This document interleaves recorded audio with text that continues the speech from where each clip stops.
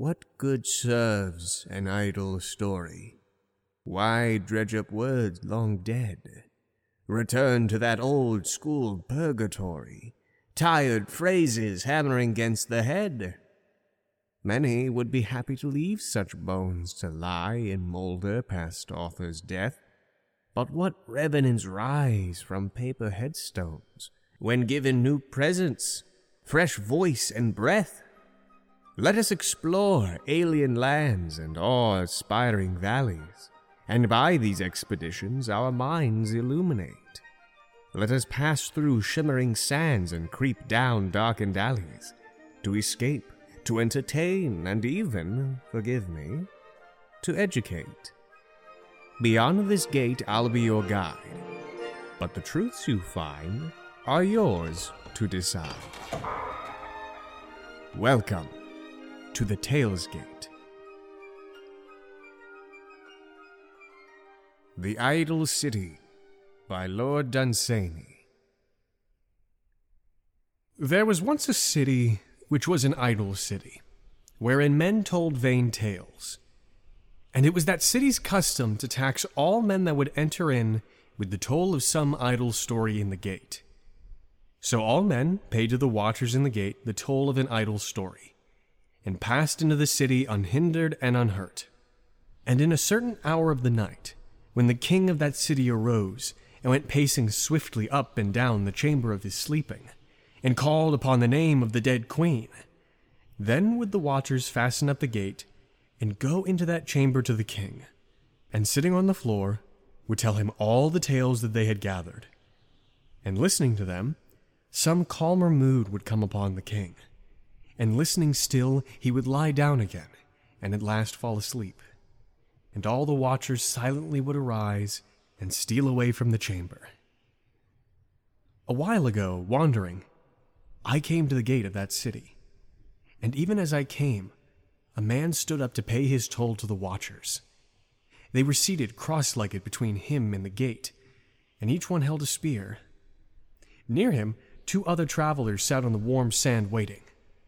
And the man said, "Now the city of Nombros forsook the worship of the gods, and turned towards God. So the gods threw their cloaks over their faces and strolled away from the city, and going into the haze among the hills, passed through the trunks of the olive groves into the sunset. But when they had already left the earth, they turned and looked through the gleaming folds of the twilight for the last time at their city, and they looked half in anger and half in regret, then turned and went away forever. But they sent back a death, who bore a scythe, saying to it, 'Slay half in the city that forsook us, but half of them spare, that they may yet remember their old forsaken gods.' But God sent a destroying angel to show that he was God, saying unto him, 'Go into that city and slay half the dwellers therein, yet spare a half of them, that they may know that I am God.' And at once the destroying angel put his hand to his sword, and the sword came out of the scabbard with a deep breath, like to the breath that a broad woodman takes before his first blow at some giant oak. Thereat the angel pointed his arms downwards, and bending his head between them, fell forward from heaven's edge, and the spring of his ankles shot him downwards with his wings furled behind him. So he went slanting earthward through the evening with his sword stretched out before him, and he was like a javelin that some hunter hath hurled, that returneth again to the earth. But just before he touched it, he lifted his head and spread his wings with the under feathers forward, and alighted by the bank of the broad Flavro that divides the city of Nombros. And down the bank of the Flavro he fluttered low, like to a hawk over a new-cut cornfield, when the little creatures of the corn are shelterless. And at the same time, down the other bank the death from the gods went mowing. At once they saw each other, and the angel glared at the death, and the death leered back at him, and the flames in the eyes of the angel illumined with a red glare the mist that lay in the hollows of the sockets of the death. Suddenly they fell on one another, sword to scythe, and the angel captured the temples of the gods, and set up over them the sign of God. And the death captured the temples of God, and led into them the ceremonies and sacrifices of the gods. And all the while, the centuries slipped quietly by, going down the Flavro seawards. And now, some worship God in the temple of the gods, and others worship the gods in the temple of God. And still the angel hath not returned again to the rejoicing choirs, and still the death hath not gone back to die with the dead gods. But all through Nombros they fight up and down, and on each side of the Flavro, the city lives. And the watchers in the gate said, "Enter in." Then another traveler rose up and said, "Solemnly between Huinwazi and Nitkrana, the huge gray clouds came floating. And those great mountains, heavenly Huinwazi and Nitkrana, the king of peaks, greeted them, calling them brothers. And the clouds were glad of their greeting, for they meet with companions seldom in the lonely heights of the sky. But the vapors of evening said unto the earth mist, What are those shapes that dare to move above us, and to go where Nitkrana is, and Huinwazi? And the earth mist said in answer unto the vapors of evening, It is only an earth mist that has become mad, and has left the warm and comfortable earth, and has in his madness thought that his place is with Huinwazi and Nitkrana. Once, said the vapors of evening, there were clouds, but this was many and many a day ago, as our forefathers have said. Perhaps the mad one thinks he is the clouds. Then spake the earthworms from the warm deeps of the mud, saying, O earth mist, thou art indeed the clouds, and there are no clouds but thou. And as for Huinwazi and Nitkrana, I cannot see them, and therefore they are not I. And there are no mountains in the world but those that I cast up every morning out of the deeps of the mud. And the earth mist and the vapors of evening were glad at the voice of the earthworms, and looking earthward believed what they had said. And indeed, it is better to be as the earth mist, and to keep close to the warm mud at night, and to hear the earthworms' comfortable speech, and not to be a wanderer in the cheerless heights, but to leave the mountains alone with their desolate snow, to draw what comfort they can from their vast aspect over all the cities of men, and from the whispers that they hear at evening of unknown distant gods. And the watchers in the gate said, Enter in. Then a man stood up who came out of the west, and told a western tale. He said, There is a road in Rome that runs through an ancient temple that once the gods had loved. It runs along the top of a great wall, and the floor of the temple lies far down beneath it, of marble, pink and white. Upon the temple floor I counted to the number of 13 hungry cats. Sometimes, they said among themselves, it was the gods that lived here. Sometimes it was men. And now it's cats. So let us enjoy the sun on the hot marble before another people comes. For it was at that hour of a warm afternoon when my fancy is able to hear silent voices. And the awful leanness of all those 13 cats moved me to go into a neighboring fish shop, and there to buy a quantity of fishes. Then I returned, and threw them all over the railing at the top of the great wall, and they fell for 30 feet and hit the sacred marble with a smack. Now, in any other town but Rome, or in the minds of any other cats, the sight of fishes falling out of heaven had surely excited wonder. They rose slowly, and all stretched themselves. Then they came leisurely towards the fishes. It is only a miracle, they said in their hearts. And the watchers in the gate said, "Enter in."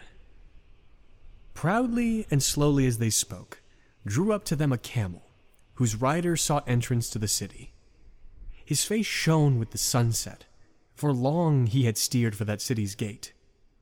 Of him they demanded toll, whereat he spoke to his camel, and the camel roared and kneeled, and the man descended from him.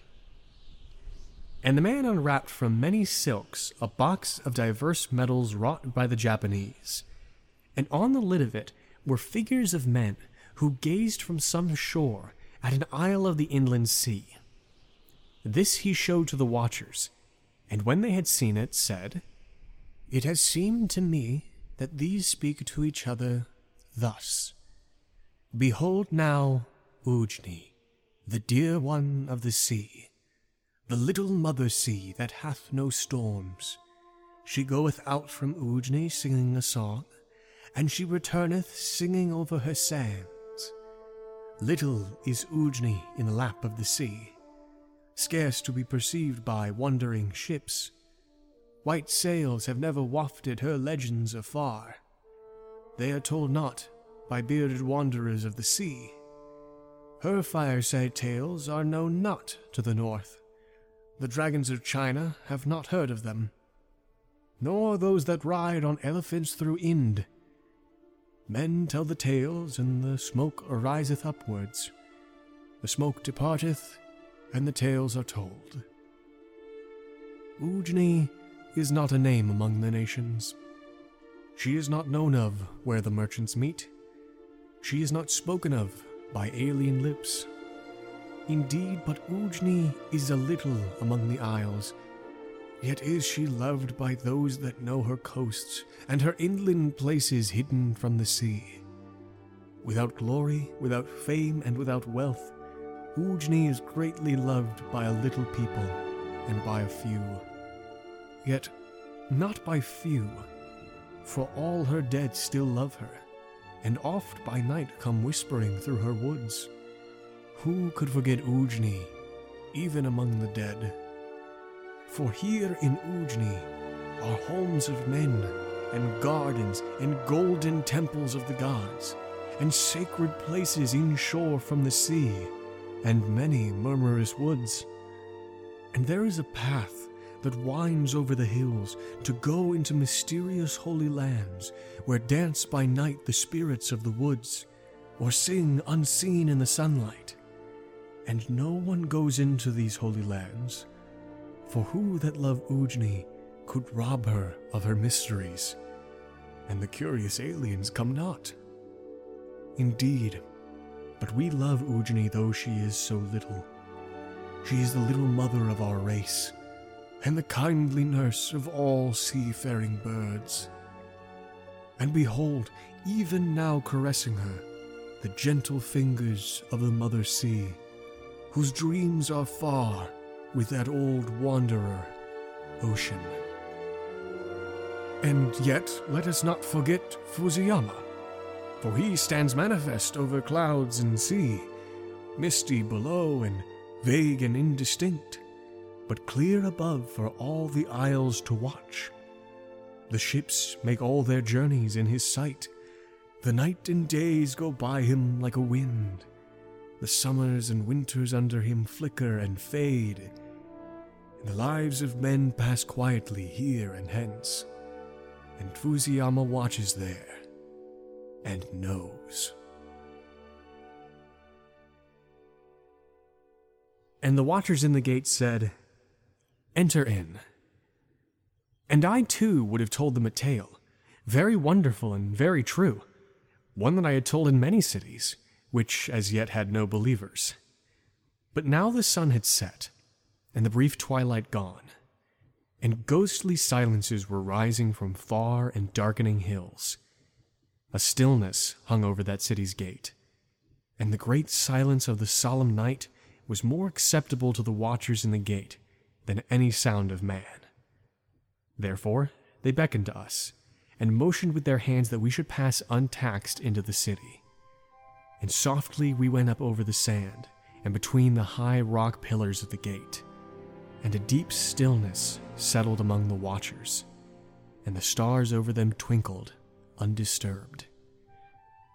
For how short a while man speaks, and withal how vainly, and for how long he is silent.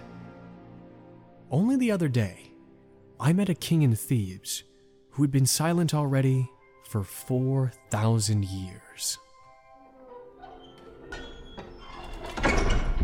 The Idle City was written by Lord Dunsany and was first published in 1910. The story was edited and performed by Joseph Wetzel. If you liked the story you just heard, consider giving this program a review on Apple Podcasts and help spread the love of good stories. If you know a story you'd like to hear featured in the future, you can send your suggestions via Twitter at @TheTalesGate. That's at @TheTalesGate on Twitter. Thank you for visiting The Talesgate.